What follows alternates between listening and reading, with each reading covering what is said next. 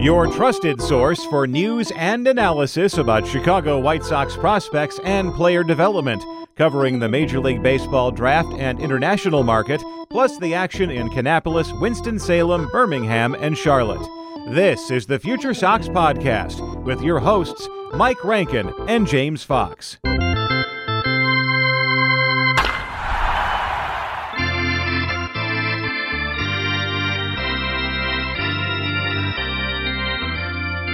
Hello and welcome to another episode of the FutureSox podcast. My name is Mike Rankin. I'll be your host. James Fox alongside us. James, what's up, man? We've been covering the Major League Draft, and it's about a week away.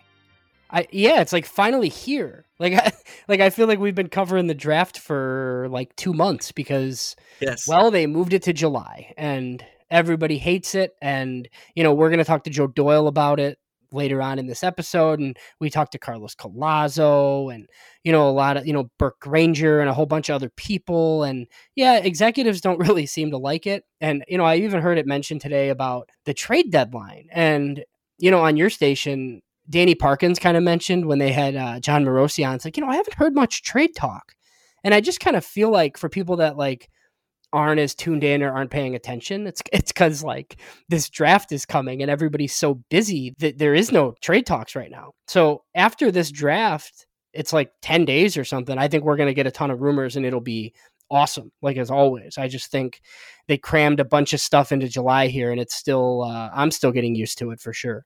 Yeah, I'm glad you mentioned that, James. It's important to note like the significance of the draft and where it's placed and like the amount of time invested in it. So with the trade deadline on August 2nd this year, I mean, that's pretty significant. And we hear from Joe talking about why it is such a hassle for organizations and why it impacts trade deadline. So I really implore the listener here, please, I'm talking to you, to listen throughout the episode because Joe gives one-of-kind insight, super informative, as well as all the other guests that we had. James just mentioned them, covering the draft. We're leading up to the draft, and there's all the information available right here on the FutureSox podcast. Subscribe to us wherever you get your podcasts.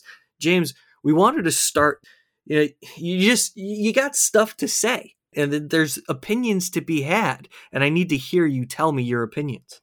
Yeah, so like part of what we do, like this is cathartic for me in a way, just because like as a lifelong White Sox fan, like we get to talk about prospects and like, it's not great all the time. Like they had the 30th ranked system, but there's like good stuff happening, right? Like we're at a distance. Like we joined with Sox Machine and I love it. And those guys are great. But this is a moment in time where I'm happy that I'm not them because Mike, I hate this baseball team.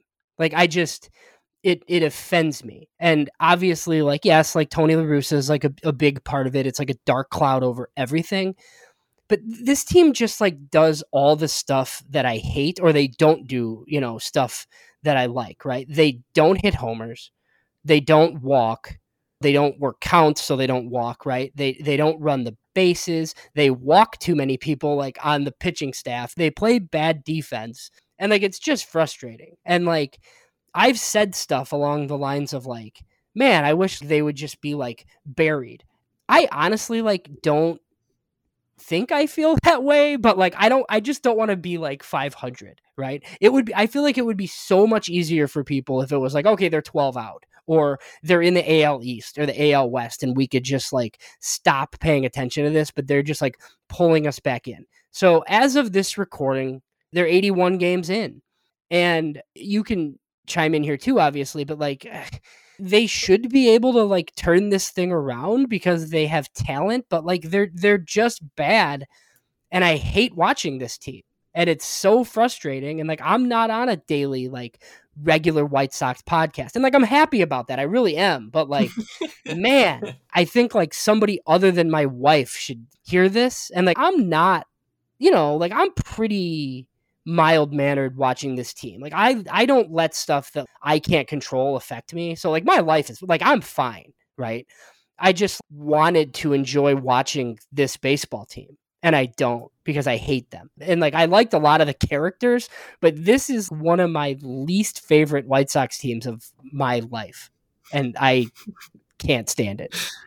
Yeah, shout out to Teresa. Yeah, James, I mean, this is something that we were hoping would be rectified at the start of 2022. And I mention that because when they got eliminated from the postseason, the White Sox were criticized for the lack of fundamentals. And it goes back to fixing what you can control, the small things that lead to greater things that ultimately influence the outcomes of games. And the White Sox don't care about doing those things, or they just are incapable because they're bad baseball players right now. Not saying that the talent isn't there, but there's a person in that uniform, and human beings go through things on a day-to-day. And it's not easy to hit a fastball, and it's not easy to figure out how a pitcher attacks you. And especially with the way the game advances on a day-to-day basis, with the way teams can beat you and find ways to beat you, it's not easy. But this team is totally underachieving. And to see them fail the way they're failing is disheartening, because we are asking questions right now, James, whether or not the White Sox should be sellers at the deadline. That should never come up in a competitive window where you invested in Yohan Moncada, Luis Robert, Eloy Jimenez, guys, Tim Anderson, who signed lucrative contracts relative to their experience. These are core pieces of the roster that are just not showing up on a day-to-day. And then, on top of it, you have position redundancies, guys playing in left field that should be at first base, all while Leury Garcia is playing every day. And Larry's playing, one, because of the injuries, but two, because Tony La Russa thinks that player is valuable. And it all comes back to him at the end of the day, because you think about what this team would be without him at the helm. You just wonder, because that's all we can do. But I think really it does come down to accountability. Starts with the manager, and it trickles down to all the players and the leaders of this team. We're not seeing it, James. We're not seeing it. Yeah, so I mean, it starts with the manager, like on a day-to-day, but then you get into like the whole organization. And look, we're not doing this on this podcast. It's only going to be like a couple more minutes, and then we have Futures Game and Joe Doyle. But I mean, I see the calls every day to fire Rick Hahn on Twitter, and it's like, I'm with you if like you think that's like going to fix it, but like I'm here to tell you it's not. This snake rots at the head, and like there's nothing that we can do about this, right? Like you can't change the owner, and everything is under that. And I just see like, okay, fine, fire Rick Hahn and promote Jeremy Haber. Like what is suddenly going to change? Like we've talked about this. Like the one change you can make is the manager, and honestly, that might not change anything either. Right. But it's something, right? You have to see if like the lethargy, just like, they just like, this team can't hit. Right. They need to find a way to hit. And while I do think Tony's a problem, the biggest problem is they don't hit homers. And if they did, they'd probably be in first place right now. And, there was a tweet today, I think it was Jay Kuda, just talking about how much the lefties have struggled against right-handed pitching. And it all comes back to Moncada and Grandal's struggles. Like if those guys were even like what, 75% of their normal selves, like the White Sox are probably in first, but you'd still have all these other issues that are being exposed on a day-to-day basis. They would just be masked because the offense hits like they're supposed to, and they would get exposed eventually. The organization is not in a great spot, but they do have enough talent, I think, to pivot. That's where like a full-on like selling is nuts. Like they're not going to trade anybody under contract, right? And I doubt they do. I doubt they sell it all, just because I think they're stubborn, and I have no indication that Tony La Russa's leaving anytime soon. So I think they'll just push in and try to keep winning, and business as usual for next year too. Maybe it's like Johnny Cueto or somebody, but I mean like that's not happening. But man, it just seems like a fundamental change somewhere to this roster is necessary. And like, I just don't think it's something that can be done in season. And unfortunately, there's 81 more of these baseball games to go. Gotta love it. And the team as a whole is lethargic. I'm watching them have very little enthusiasm. Do I believe in this team on a day-to-day? When I watch them go down 3 runs, I'm like, it's over. I shouldn't feel that way. And to your point about the manager, how significant of a change would it be, and how much would it fix some of the problems? I think it would help. it's a step in the right direction if Tony La Russa is not the one that players have to answer to. So that's like points well taken, James. Your frustration, I think, is felt by all Sox fans listening to this podcast. We really appreciate you listening, the fan, because that's what we are. We're fans. We love the game. James, though, as we move away from this lovely topic, let's talk Colson Montgomery and Oscar Colas. Interesting that Colson Montgomery is not included in the futures game, but Oscar Colas is. Is there a reason why Colson Montgomery is not, who is now a top 100 prospect? So there's been some pushback against this. Like Keith Law wrote an article for The Athletic stating emphatically that he thought Colson Montgomery should be there. He said Colson Montgomery, and then the name escapes me right now, but the 4th overall pick from the Red Sox last year. Those are the 2 best shortstop prospects possibly in the American League, and they're not on the roster. Oscar Colas makes a lot of sense just because, he's only at high A, but he should probably head to Birmingham soon, like we've talked about. That makes a lot of sense. The game is NL versus AL now. Somebody passed along to me that guys typically only go to the futures game once. So that was maybe the thought on Colson Montgomery, is that like he'll probably be there next year if he's what everybody thinks he is. So they didn't send him for his first full season. I'm not totally sure whether it's like up to the White Sox or up to Major League Baseball, but hopefully the chip stays on his shoulder and, he forces his way into next year's futures game. It's not that big a deal, but he's had a really good year, and I kind of thought maybe he would be rewarded for that. But, it'll be fun to watch Oscar Colas up against some of the best prospects in baseball. Join us every Tuesday for the Future Sox podcast, just like you're doing right now. We release new episodes weekly, and it drops on Tuesday morning. Have it ready for you. That's James Fox, my partner at JamesFox917 on Twitter.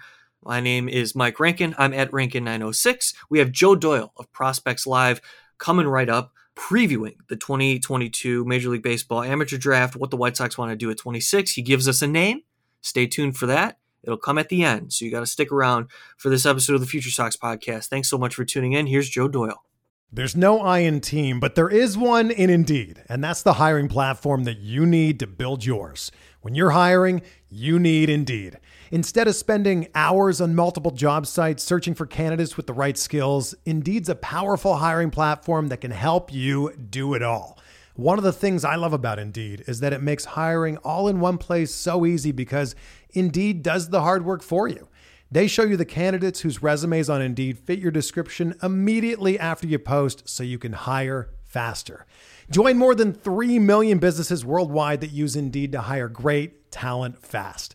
Start hiring now with a $75 sponsored job credit to upgrade your job post at Indeed.com/Blue Wire Sports. Offer good for a limited time. Claim your $75 credit now at Indeed.com/Blue Wire Sports. That's Indeed.com/Blue Wire Sports, and support the show by saying that you heard it on this podcast. Indeed.com/Blue Wire Sports. Terms and conditions apply. Need to hire? You need Indeed. Please welcome on Joe Doyle of Prospects Live. You can follow Joe on Twitter at Joe Doyle, MILB. That's Doyle with a Y, Doyle. Joe, it's great to talk to you again. The last time we spoke, you got the pick right in Colson Montgomery. We'll talk White Sox here in a little bit. We're going to talk heavy Major League Baseball draft. Those who tune in to this episode, I'm sure, are familiar with your work because Prospects Live has just grinded its way to one of the most credible resources out there for Major League Baseball, minor league baseball, and scouting information. Can you just give us an update on the growth that we've seen from your platform over the last year plus? Yeah, man, I appreciate the kind words, and we have seen some growth. I think our viewership on the website has tripled over the last 18 months. But frankly, like I don't like giving too much credit to, frankly, to me, it all boils down to like Tyler and Ian and Will and Brian and all of these different writers and scouts that we got, capturing footage and meeting people and networking.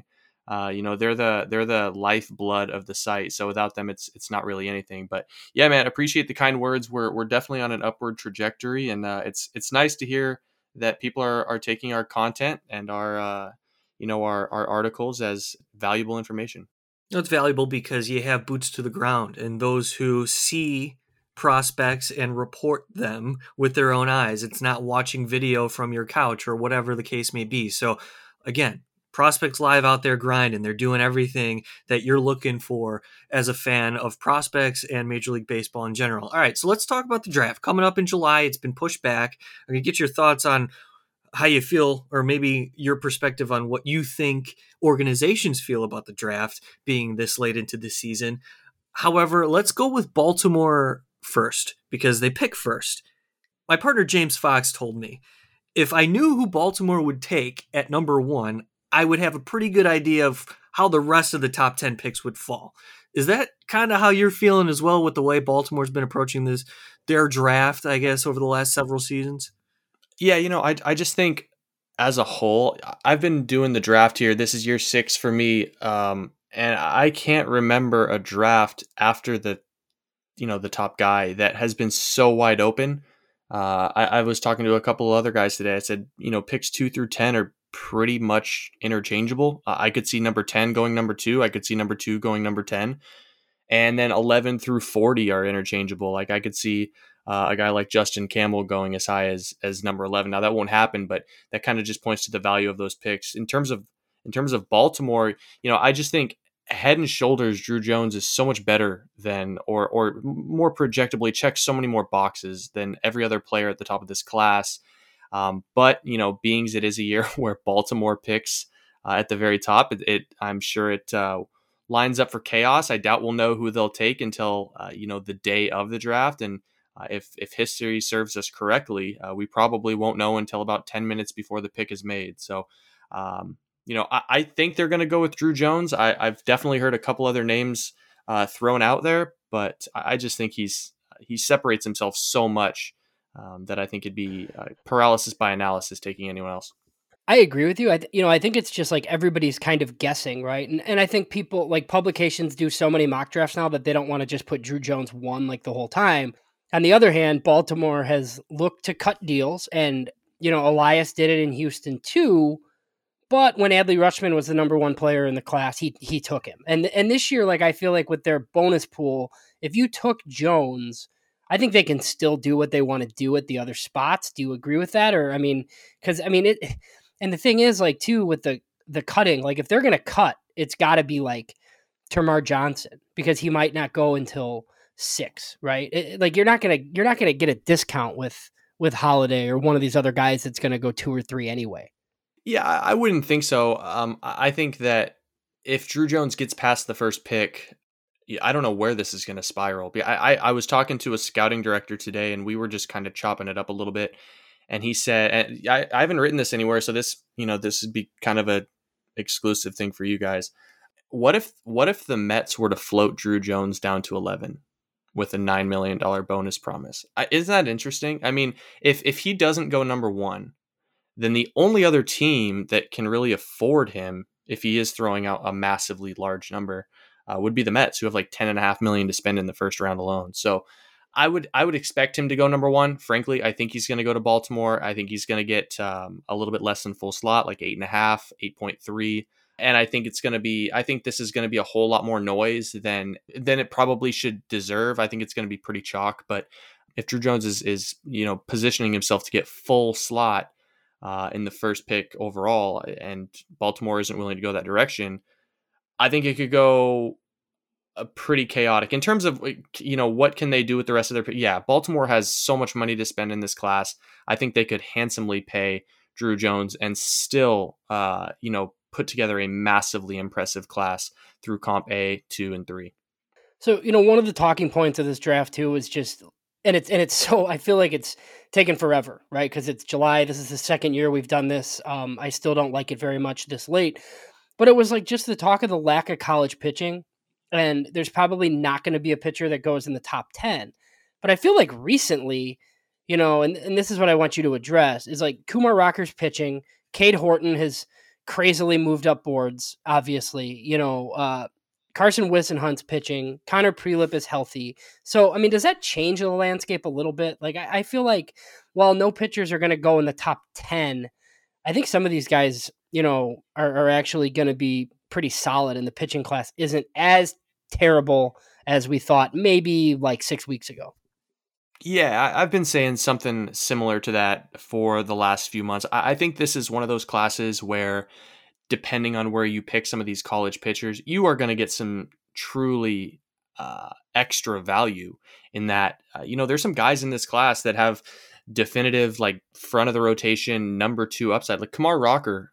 For all the noise that surrounds him, he's still 94 to 96, touching 97 with a at least a plus slider and a show me changeup. I mean, and a premium body. If the medicals aren't as bad as I think worst case scenario doomsday types of folks are saying that they might be, landing someone like that at even pick 15, 16, 17, 18, that's immense value. And then, Connor Prelip, we don't exactly know what he's going to be, but, he had a chance to be the number 1 pick before he got hurt. And all of these guys, I mean, Peyton Pallette, Landon Sims, like, there's a lot of guys that went down with injury this year, and they might be picked, outside of the top 20, and they might end up being front of the rotation type arms. So, I think when we look back at this class 4 or 5 years from now, there's going to be quite a few big league starters, and frankly, there's probably going to be a couple of studs. And the fact that none of them will have likely gone in the top 10, I think is just a pretty unique aspect to this class. Yeah, so some of the guys you mentioned, I mean, Landon Sims and like some of those guys were going to be clear first rounders, I think. And now they're definitely not going to be. And whether they go in the comp round or in the second round or whatever, you don't really think any of them are like a threat to go back to school, right? I feel like most of these guys are going to sign, but I was always curious to know, like, are they just like definite slot signings? Are they taking whatever teams offer at this point and just going pro? Like, what do you, and obviously they're all different, but your Peyton Pallettes of the world and Landon Sims and those guys, if they go like in the middle of round 2, are they signing for that money? I think there's 2 arms that are hurt that have a definitive chance of going back to school. Cade Horton isn't really hurt. I mean, he's actually back to full strength, but I think it's going to take top 15. Maybe you might be able to swing him for top 20 money. But that's an arm that, doesn't have a huge track record. He's got like 5 good starts under his belt, and looking at $3.5-4 million, I think, to pull him away from school, because he can go back to school, and if he repeats what he did over the course of a year at Oklahoma, he's going to be a top 10 pick. It's automatic. He'll be up there with Chase Dolander. The other one that I think is interesting is Reggie Crawford. He's the UConn lefty, but he's in the transfer portal. He's actually committed. It's not public. He's committed to a huge school, and if he ends up pitching there and, making money and really performing in a big conference, and he's a lefty up to, 100. You guys know all about lefties taken in the draft up to 100. He could be a top 15 pick in 2023. So those are the 2 that I expect have a shot of not getting drafted or not getting paid and could end up going back to school. But I mean, I think most of these guys are ready to go pro. I want to take you back to 2020, 2 years removed from that. And if I remember correctly, seniors in college were eligible to play, right, again in 2021. Mm-hmm. I'm curious how that has impacted scouting across the league. I guess maybe it has more to do with the age of these types of players. Is this something that has any impact on the way the talent landscape is? Are guys being overlooked because there's somebody older ahead of them, perhaps? That's a good question. I think we're kind of at the tail end now of that evaluatory speed bump kind of being behind us. Those guys that missed all of 2020, that was an impossibly tough evaluation year. And I would say the guys that were hurt during 2021, frankly, the Connor Prelips, guys like that, guys that missed almost all of that season and then didn't pitch much this season are kind of the X factors here, the guys that really don't have any innings under him. I mean, Reggie Crawford has like 16 college innings under him, and I think Connor Prelip is right around that too. But I would say, there are some older arms that have kind of broken through this year that maybe were overlooked during 2020 and 2021. Michael Knorr at Coastal Carolina certainly stands out. But even, back in those, those days, 2020, you got guys like Landon Knack, and you got older arms that, break through in their 4th year. It's not terribly uncommon, but I do think we're kind of at the end of 2020 having a big impact on scouts. Here's another question for you. considering where the top 15 has a ton of bloodline projected to go, what's the strength of the first round? And separately, how would you evaluate the strength overall of this draft?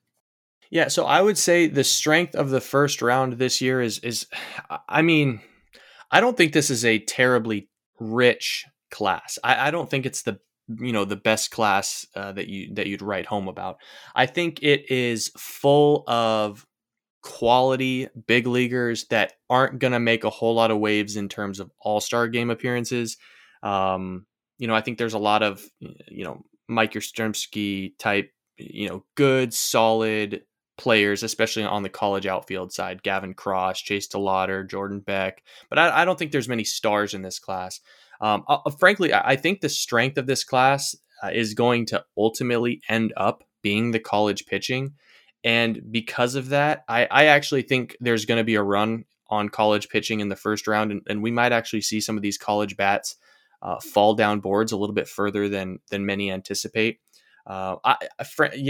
If you're asking me today, gun to my head, I think pretty much all of Kumar Rocker, Connor Prelip, Blade Tidwell, Justin Campbell, Thomas Harrington, I think all of these guys are going to go higher than where they are on most power ranking boards, just because, big league organizations like the safety of pitching. They know how to develop pitching, and fringier college bats with question marks, they're easy to say no to. So to answer your question in a long-winded way, I think there's a lot of quality in terms of, college outfielders and certainly high school bats at the top. But I think, like I had mentioned earlier, 4 or 5 years from now, the strength of this class probably lies in the college pitching.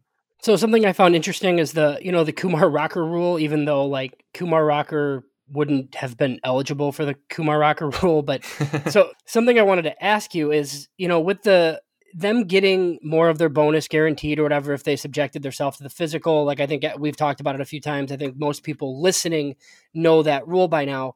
Do you think that's going to push more talent to day 3? Because if you have to offer these guys that much of their bonus slot, well, then you just push them to day 3 where it's 125K, and then you're willing to give the 125K that doesn't count against your bonus pool. So we're going to get into the Sox philosophy. They've done this a ton. Do you think more teams do this where it's just going to be, you kind of load your draft up into the top few rounds and then you're taking a bunch of cheap seniors because of a rule like this? Yeah, I wrote about this a few weeks back. Back at the draft combine, there were over 100 guys, and they only invite 300. And there were some walk-ons. There was about 330 people there, and anybody that attends the draft combine and submits their medicals is eligible, despite the fact that they say top 300. Anybody that attends the combine and submits their medicals is guaranteed that 75% of slot value. But I thought the interesting thing was talking to club officials. Over 100 guys at the combine decided not to take the draft combine physical and submit their medicals. So there's a lot of guys in this class, and especially on the college side, that are unwilling to staple themselves into a specific number. So initially, and I think on paper, the rule certainly suggests that it's going to push people down boards. But I don't think that's the case. I think agents and advisors are telling their guys, hey, listen, if you don't submit a physical, you give me all the negotiating power in the world to, get you drafted, like Frank Mazzucato was up at the 7th pick overall. And we can get you more money than, should you have been picked, 45 or 50. Look at it this way. A perfect example is Henry Bolt. Henry Bolt is a center fielder out of Palo Alto, California. And he's being mocked to the Royals like crazy right now. Most people think Bolt probably fits somewhere in the 35 to 50 range. He's getting mocked to Kansas City at 7 everywhere. I don't know whether or not Henry Bolt submitted a pre-draft physical, but wouldn't it be really appealing to a team like the Royals if he hadn't, and they can get him for 68 or 70% of slot and really get creative with the rest of their draft? So in that regard, I do think on paper it'll protect a lot of the high school guys and guys that have medical question marks from being used as pawns. But I think ultimately things are still going to play out exactly the way they have in the past. I still think there's going to be upwards of 8 to 15 guys that get less than 75% of slot because they just want more negotiating power. Let's take it to the White Sox angle now. And as Mike Shirley is entering his third draft, and 2020 was an anomaly. However, the pattern over the last 2 drafts have been pretty consistent. Went Garrett Crochet round 1 and followed that up with spending overslot on Jared Kelly. Then the next year, 2 prep players, one overslot in Wes Kath in the first round, also Colson Montgomery, which we'll give a shout out to in a minute. They sort of, Mike Shirley's camp sort of stopped spending over the subsequent rounds following rounds 1 and 2. I just wonder what that strategy does for you, how you feel about that, essentially spending a lot of your bonus pool across the first 10 on specific picks and then kind of punting away some of the other ones in the middle rounds. I mean, I think that's all in the eye of the beholder. It just kind of depends on what your philosophy is. I think if there was a year that, a guy like Mike Shirley would like to spend more on one of his picks, this is a great year to do it with some of the, extremely talented high school pitchers that should be there available in the second round. But it depends on what he does with his first pick. I give Mike Shirley a lot of credit. He takes swings at high school pitchers and high school hitters. And, I loved the Tanner McDougal pick. I thought Tanner McDougal, and I still think Tanner McDougal is going to be a really good pro. Hopefully he rests up and gets healthy here pretty soon. But yeah, I mean, philosophically, if I was running a team, I would stay a little bit closer to slot unless I absolutely fell in love with a kid that I'd like to take in the second round. And, I interviewed Wes Kath, and, he donated a signed bat that we were able to raffle off for things. I mean, comes from just an incredible family, a really good kid. And I can see how you'd want to, fall in love with a player like that. So, I guess it all depends on the context, right? Is there a player that you absolutely have to have from the high school ranks in the second round? And if there is, great, go splurge. But I think I would probably plan personally on going into each draft and at least the first, unless you have a competitive balance pick, the first 4 or 5 rounds, I'd probably stay as close to slot as I can because I think there's a lot of value on the college side. So do you know how many teams do this? I hear from White Sox fans a lot that don't understand the process, right? That are oh, they're going to get 2 players and they're going to punt the rest. And they didn't really do that. They signed Sean Burke for $900K. They gave Tanner McDougal $850K. Then they did it after that, right? How many teams do you think, and you're probably guessing, obviously, do this similar thing where it's a lot of seniors in 4 through 10 or 5 through 10. And then, you are trying to get guys on day 3 though. The amount of teams that go overslot back to back in the second and third round and paid full slot with the first round pick is minuscule. Maybe 2 a year. I mean, it's very, very slim. So that's why, last year's draft for the White Sox was so unique. They were way behind the 8 ball going into the 4th round. So no, I don't see very many teams going that route because frankly, there is a ton of value, especially just on the pure college, reliever type side. There's a million guys in college that are projected to be relievers that throw 97, and you can squeeze a lot of value out of that in rounds 4, 5, 6, and 7. There's a lot of those guys to be had. So the fact that the White Sox decided to, kind of go with, I guess, just iffier talent. It's not even iffier. They went overslot in round 5 with Tanner McDougal. So they punted 4, 6, 7, 8, 9, and 10. That's extremely rare, and it doesn't happen very often. There are examples last year that the Marlins had Khalil Watson fall into their lap, and they had to go way over slot to get Khalil Watson, so they had to punt a few picks. But I've never really seen too many other examples of the White Sox punting 2/3 of the first 2 days of the draft to land 3 or 4 players. So that's interesting. So they're picking at 26. They're tied to lots of players. In your latest mock over at Prospects Live, you have South Carolina prep Tucker Tolman. We've talked about him a lot on this show, hearing similar things. But then you also have Florida prep Roman Anthony. So I feel like that would be similar to what they did last year. They have the 3rd smallest bonus pool, right? So for them to do that, that's going to take up a big chunk of it.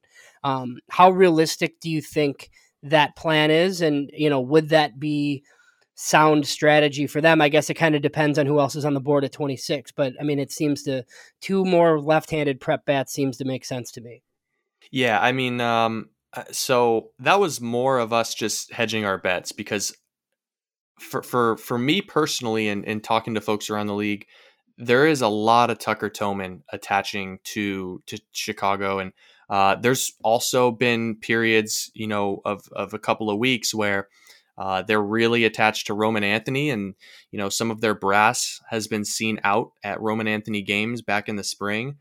But at the same time, I've heard that Chicago is looking at going with a college pitcher in the first round and then splurging with that second pick, maybe going for Roman Anthony with that second pick. But I will say this: I mean, if you're gonna take Roman Anthony, just knowing what a lot of us know, he probably has to be taken in the first round because that kid wants a lot of money.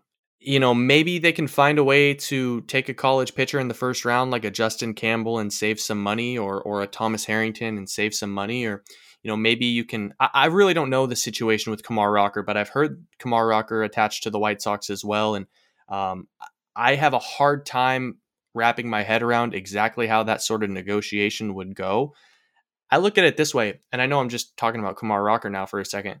If you're Kumar Rocker and the White Sox draft you, and let's say your guys' draft slot pool is $3 million, I know it's something around there, and you go to Kumar Rocker and you say, hey, we're going to give you 2.4, take it or leave it. I have a hard time looking at Kumar Rocker and the leverage that he doesn't have and saying he's not going to have to sign that deal. So maybe that opens up $600K for a Roman Anthony pick later in the draft.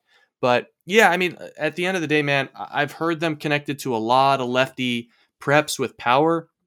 And then I've heard them connected to a lot of college pitchers. But at the end of the day, I think there are quite a few teams that have been attached to those types of players. The Cardinals have been attached to that demographic as well. So like I said, this is a year where nothing has felt firm, nothing has felt concrete. And I know we still have a week and a half to go before the draft, but man, everything feels pretty in the dark. So you're mentioning college pitching, and it got me thinking, how relevant is a team's competitive timeline in relation to the draft? Like, do teams, man, like next year or in 2 years, we want to compete and we're soft at the starting pitching on our 40 man in our pipeline? Does that impact the first round? Does that impact draft strategy at all? Like, if you were in the front offices, would that matter to you? I mean, I would say if you put it on a weight scale, your competitive window probably plays about 30% of it. And then, 70% of it is going to be best player available, how you evaluated these guys, who fits. But there are some examples. I mean, if you look at the Angels, their competitive window is slamming shut rapidly. You can't think that team with the players that they have on it is going to be in a position to compete maybe past next year if they lose Ohtani. So a team like that, I look at and I say, maybe Landon Sims makes sense for them. Maybe Kumar Rocker makes sense for them. They need a pitcher that can move fast. So in that regard, yeah, like that team does. And I think with a team like Baltimore, who has an absolutely stacked farm system, and they're really starting to show progress on the field, I can see the argument for grabbing a guy like a Brooks Lee who could potentially contribute at the big league level as soon as 2024. But I think in most cases for teams that are middling, and that's 90% of the league in terms of their development competitive window, I think you just take the best player available. And a big component of that is not only the best player available, but the best player that you think your player development department can maximize. And I think that's one thing that's lost on a lot of teams. Like, there are teams that are just good at things that others aren't. Seattle's great at developing pitching. Tampa's great at developing pitching. Atlanta, they can do a little bit of everything. Philly cannot develop an outfielder. So I think you kind of go towards what your strengths are, and you kind of forget about the competitive window aspect of it for the most part. I think that's very well said, and it's a great point. And that got me thinking about Colson Montgomery. And, you think about in the immediate sense, well, the White Sox have Tim Anderson. So why are they drafting Colson Montgomery? Well, because he's a great product. How do you feel about the pick and the way he's developing and the way the White Sox have gone about developing middle infield just overall in their system? Colson Montgomery was one of my top 5 favorite picks from the 21 draft. I thought he fit the system really well. I think Chicago does a good job of developing hitters. I don't think he's going to be a shortstop. So the fact that Tim Anderson is there is kind of moot for me. I think he probably fits better on the left side of the infield, a third base type. Maybe you put him in left field. I've always thought that he had the makeup and the tools to be a Matt Carpenter type of player in Matt Carpenter's heyday. I love the bat speed. I love the frame. I think he's going to be a really good player, really mature kid as well. So to answer your question, yeah, I thought Chicago checked a lot of boxes really well. They picked, arguably the best player on the board.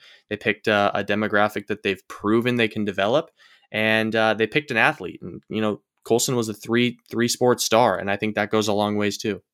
So that's what I keep coming back to with the Tucker Tillman thing. And look, I've heard that it could be a little bit expensive, but I mean, I think it's splitting hairs. I think the slot at 26 probably gets that done, I would think. But I don't know if you remember, I know you were all over the Garrett Crochet pick and we talked like that day, but Mike Shirley, like I had heard like a lot about Tyler Soderstrom, like that week, like that was like the prep hitter that he really liked. And who knows? Like with the White Sox, you never know who's making decisions. Like ultimately they took Garrett Crochet, right? But it's only 2 drafts. But if it's, he liked Tyler Soderstrom and they took Colson Montgomery, am I crazy for just thinking like, hey, like I'm just going to trust Mike Shirley if he takes a prep in the first round again? Yeah. I mean, I don't think Mike Shirley has necessarily done anything to dissuade the fan base from thinking that he can't evaluate talent and take good players.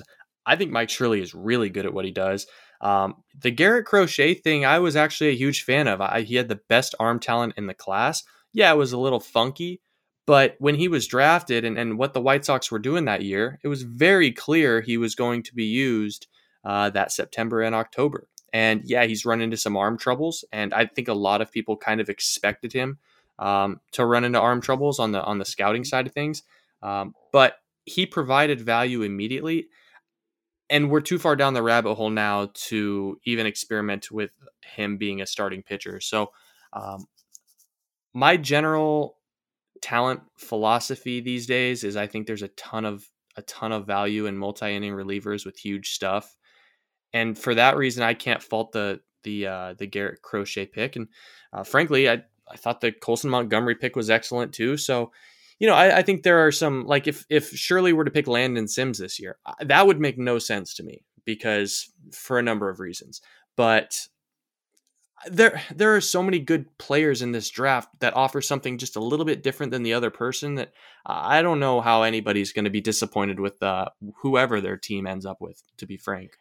Yeah, so I mean, we've heard some of the same stuff with college pitchers, and like the White Sox in the past, like way past, like they took a lot of like, they didn't really take big stuff college starters. They took a lot of like the safer guys. And I kind of feel like Shirley has shied away from that. I think if they go with a pitcher at 26, that's where, like you mentioned Justin Campbell. I don't know if they would do that. I feel like it would be like if Connor Prelip got there somehow, I think they'd take him. I just think like they're all like taking super high upside arms. And something Mike Shirley said last year that was kind of funny is he said, it was just tough to scout college pitching because they all look like relievers because everybody's just like airing it out constantly. So I just think it's like something that they're very like traits based right now. That's why I think like 26 is just so interesting because I don't think it's going to be one of these perceived safer college starters, but I like we've indicated, I don't always know who's making the pick in the White Sox front office.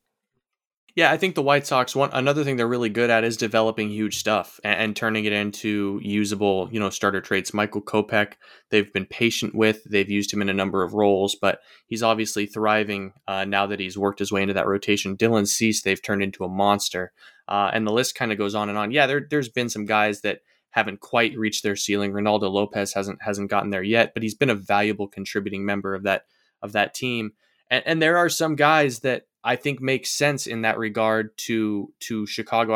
I had heard Walter Ford attached to the team in like February and March, but that never really made sense. Now, if Chicago were to draft a guy like Walter Ford, I would think that would be an excellent landing spot. And I think that's a lot of what they saw in Jared Kelly, a guy that throws 98, but you got to kind of polish around the edges. So, yeah, I mean, guys with huge stuff, there's a lot of them. Walter Ford certainly makes sense, I think, with their second pick or maybe even their first pick. I don't know. Peyton Pallette, big curveball, big fastball, big spin rates. Like, that's the type of arm that's going to be healthy for Chicago, in the very, very near future. If they went that direction, it's probably a guy that they could really maximize. But yeah, like, would it stun me if they went with Blade Tidwell and tried to do it with him? Not at all. But I definitely agree with you. I've just heard Justin Campbell because he fits around that slot, but I think Chicago would do well taking a pure stuff guy over a polished type. So I want to take you back to Kumar quickly. It's one of the most interesting stories. I kind of feel like they're trying to turn this thing into a TV product, and for that to work at all, I feel like they're going to need Kumar to go. It's been super interesting. Do you think somebody kind of does the crochet thing with him possibly? Like if it's like a Phillies or, a contender that takes him and gives him $3 million or whatever, is he in a big league bullpen to end the year? That's a good question.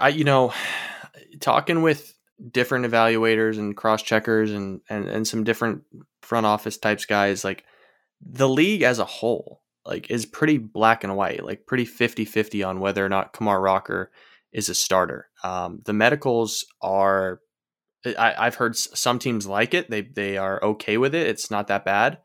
And I've heard other teams that are like, yeah, that's a little bit too iffy for me to touch with $3 or $4 million. So do I think Kumar Rocker fits into a bullpen immediately? I think he could. I definitely think he's got big league stuff right now. And I've been saying all along, if the health, record checks out and he's able to pitch innings this year, I'd throw him into Double-A right away because I think he can compete at Double-A and I think he can get a lot of outs. Do I think he is going to pitch in a bullpen this year? Probably not. And the reason I say that is I think whoever does draft him probably has to be cognizant of the fact that they've got to use him with kid gloves, at least at the beginning, and at least until they figure out exactly what they have medically. So my gut would say he's not going to pitch this year in a big league bullpen because at that point you're just throwing caution to the wind, and you just can't do that with $3 million. Joe, I don't know if you're still keeping tabs on a local product here in Chicago, but Ed Howard has had a rough go of his professional career. He's out for the season this year with a hip, and it's just been disappointing because we saw the talent in high school. He lost his senior year in 2020, but like I said, it's been frustrating for him. Are you concerned about Ed Howard's future at all with the Cubs? I'm actually not. I know that people have been down on him, but I think it's still a strength thing. I think it's just Ed Howard needs to get stronger. He still has the lean frame. Like he still has, I think he's leaner than Christopher Morel. And Christopher Morel is another Chicago guy he's very lean. I think Ed Howard needs to develop more bat speed. I look at his profile and I see, he's not striking out, but he's not really getting a lot of luck with balls in play. He's not really impacting the baseball. So I still want to see how he develops. The defense has been fine. The range has been fine. When Ed Howard was drafted, I didn't really think he was ever going to be a star type of shortstop. I always thought he was kind of smooth. I thought he was a gap-to-gap type of guy. I didn't think he was going to be a 25 home run guy. But, I think if he can kind of straighten things out a little bit with his health and get a little bit stronger, put on 10 or 12 pounds and really get some of that bat speed, I think he still has the potential to be a 270 guy that hits 15 to 20 home runs and, is a top half of the league shortstop. And the most important part of all that is a big league shortstop. If he can buoy at big league shortstop, he's going to be valuable, but he's not a star. And I never thought he was going to be a star. So I guess in that regard, my view on him is a little tilted. Yeah, it's good to hear optimism because I like the player too, so that's good to hear. Last one for me, Joe. We mentioned this a couple times already. How do you think organizations feel about where the draft is placed in July? Typically, the All-Star break is for executives to take a break, but now they're drafting. Does that impact the trade deadline, and does that impact prospects, college players, high school alike? God, yes. They hate it. I hate it. We all hate it. And frankly, when it was announced, I was the guy in the corner that was waving the flag going, hey, this is going to give the draft a little bit more notoriety. It's kind of part of the festivities of the All-Star game. Yeah, yada, yada, yada. I could not be further from that angle than I am now. What it's turned into, I think Rob Manfred and the guys that make these decisions, I thought they would think this was going to really make the draft a marquee event. But what it's done is it's kind of buried it under the showcases of the home run derby and the futures game and the All-Star game. And now it's kind of playing fourth fiddle in a weekend that is already packed with stuff. And so not only does the draft not get the hype that it used to, at least in the casual baseball fan, community, but the trade deadline is now muddied by an All-Star game that is, a week and a half before the trade deadline. And, front office guys, especially on the operation side, assistant general managers, I don't know too many general managers, but AGMs, they hate it because they have to put all this time, and analysts too, they hate it. They have to put all this time into the MLB draft, and they really aren't given too much time to evaluate trades. Think about how they're going to improve their ball club. And this draft is going to end. They're going to have, 8 or 9 days to sign these players. And they're also going to have like 10 or 11 days to make trades and improve their team. So I think it's fun. I mean, for the sport, there's so much going on in this 2-week block that they've created. But I really do wish they'd space it out a little bit, because especially for someone like me on the evaluation side and all of my guys that are out in the field taking video and stuff, like, we have Perfect Game National taking place the day after the draft. So not only do we, have to shift into 2023 mode, like as day 2 is going on, but it really inhibits our ability to cover one or the other. We can either write about 2023 and Perfect Game National and what we've seen and how we evaluated these players, or we can write recaps on how the teams did and the best fits and things like that. So yeah, man, I mean, to answer your question again in a long-winded way, I do wish they'd move the draft back to that like June 12th, June 15th window, because it got to live and breathe on its own, and then we could evaluate the trade deadline, in a vacuum by itself. Yeah, glad you said it. I hate it. And, with what we do too, I mean, we need to talk to people. Like, we need to talk to Mike Shirley and and they're just like super busy. Like, they draft and then, they're working on the 2023 draft. And also, like with the White Sox last year, like a lot of their beat writers didn't cover it because they take off for like the All-Star break. So then it's like nobody's covering a draft that we're trying to cover, on like a blog. And it's just harder because like you can't even like talk to anybody. This draft is just like going on. So yeah, I hope it changes, but you're right. I mean, Rob Manfred wanted a TV event, and it's just never going to happen. I mean, it's not the NBA or NFL draft. It's yeah. For us it is. I love it, but it's not for everybody. I mean, I think it could. You look at some of the investment, like ESPN has re-upped on airing the draft every year moving forward for the next several years. MLB Network is really leaning into having a live draft for day 1, 2, and 3. I think that's really, or day 1, 2, and then day 3 is streaming on MLB.com. I think that the general interest, especially in the baseball community, as data has come out for these draft eligible guys and bloodlines have really blown up the event. I think the event could be a marquee event. It'll never be the NBA or NFL draft, but I think it could be a huge, anchor to the MLB season. But this week is just not the week to do it. And to your point, I mean, we're going to LA for Prospects Live, and Seattle is where I'm from next year. I literally have to choose, do I go to the MLB draft and cover it in the conference room, or do I go to the futures game? Like, I can't have both. I mean, as a baseball writer with all of these marquee events happening in my city, I can't do both. That sucks. And I really want them to change that in some way, shape, or form, because you're right. For the beat writers, there are teams like the Yankees that have multiple players in the futures game. So they're just not going to be at the draft. That's brutal. Yeah. So, closing this thing out with you, there's, there was a lot of talk early with the White Sox and like Drew Gilbert of Tennessee. And, he's kind of been a lightning rod. And I've heard from fans like, oh, I hope they don't take that guy because he's annoying or whatever. is there any chance he's going to get to him? And do you think they'd still do that if he did? Yeah, and I'll go on the record and say I think that 26 is probably the floor for Drew Gilbert. I don't know. I mean, he's been attached to teams in front of the White Sox, but nobody's really kind of, planted their flag in that player. I mean, I think Philadelphia makes a lot of sense. I think Oakland makes a lot of sense. I think Toronto makes a lot of sense. I even think Seattle might have some interest if, things don't break their way at 21. But I would have a really hard time seeing a guy like Drew Gilbert fall because Mike Shirley likes polished college bats. I mean, that's been evident in Madrigal and Vaughn. Drew Gilbert has a really good hit tool and he's got big raw power. And I'll just say this really quick, just because I think I don't know if lazy is the word, but he's not Adam Engel and he's not Brett Gardner.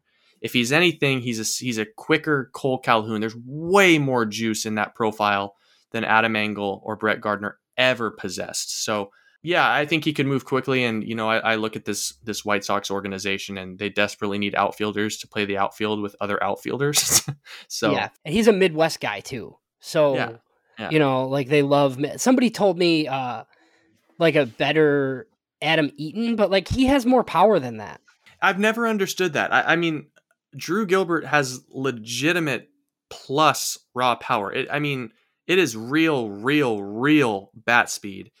Maybe he tones that down. I don't know if people are looking at the box scores and just seeing how many home runs he hits and goes, oh, it's never going to be a big part of his game.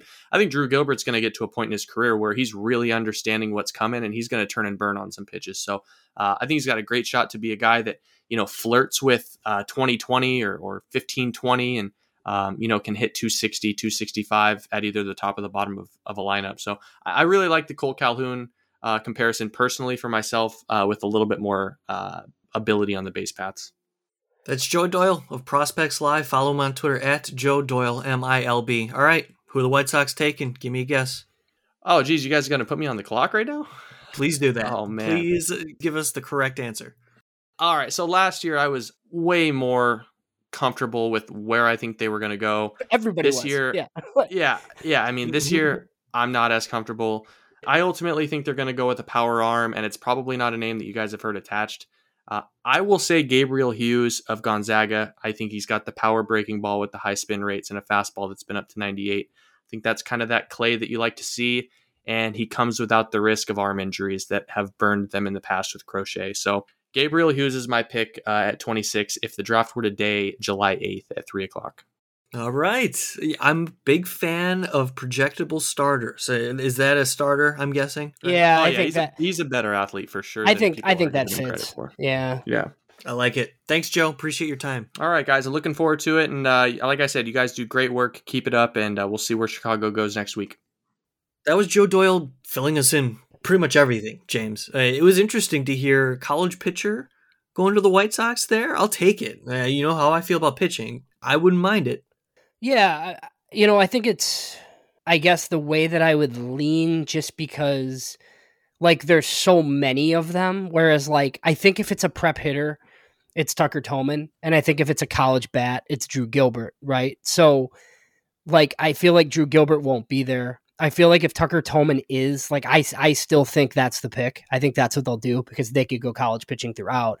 But if he's gone, I do think it's college pitching, and there's just, like, a lot of options too. So, I think that's an easy one to just say, oh yeah, they'll probably end up with college pitching. Okay. And he also mentioned that he believed Colson Montgomery is ticketed for third base and potentially left field. I mean, it's interesting because we get various perspectives on Colson Montgomery's status as a shortstop. And it was interesting to hear Joe mention that he saw him as a third baseman in the future, at least to me. Yeah, I think a lot of people kind of went that way, like around the draft time. They just see how big he is and they're like, he's going to play third, right? And we talked about this a lot last year, but I think everybody we've talked to since has kind of said that he's been good. Keith Law has written him up twice in the last week at The Athletic. He went and saw him. He said he was awesome defensively, and he actually thought that with some of the futures game stuff too, he thought it was kind of a disservice that he's not there. So yeah, I just think like a lot of people have said, like, they think Colson's going to stick at shortstop. We'll find out as he, moves through the system. He's at high A right now, as everybody kind of knows, I think. That's James Fox. You can follow him on Twitter at JamesFox917. I'm at Rankin906.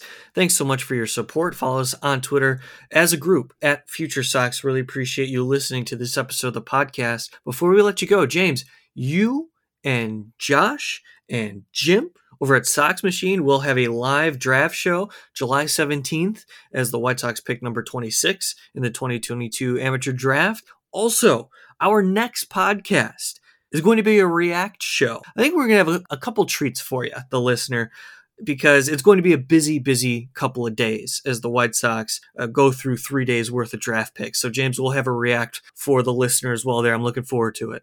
Yeah, I think we decided what we're going to do 2 shows that week just because, Major League Baseball kind of did this to us with the All-Star game. And, Sunday night we'll have the 2 picks, and then there's 8 more picks on Monday, and then, the more picks on that Tuesday. So, yep, look for us. Like me and Michael break down at least those first few selections, and then we'll try to do a draft week recap for you later in the week too, hopefully with Josh and Allison alongside. Looking forward to it. And man, Joe did not hold back about his feelings related to where the draft stands in July here over the All-Star break. So that's interesting, but really good stuff as always from Joe Doyle. We love talking to Joe from Prospects Live. Be sure to follow their content. They are as good as it gets when it comes to scouting, and their personalities are typically on the money when it comes to evaluating these players. So hope you enjoyed this episode, and I hope you enjoy listening to the FutureSox podcast every Tuesday. Catch us next week as we get ready for another White Sox draft class, the third for Mike Shirley.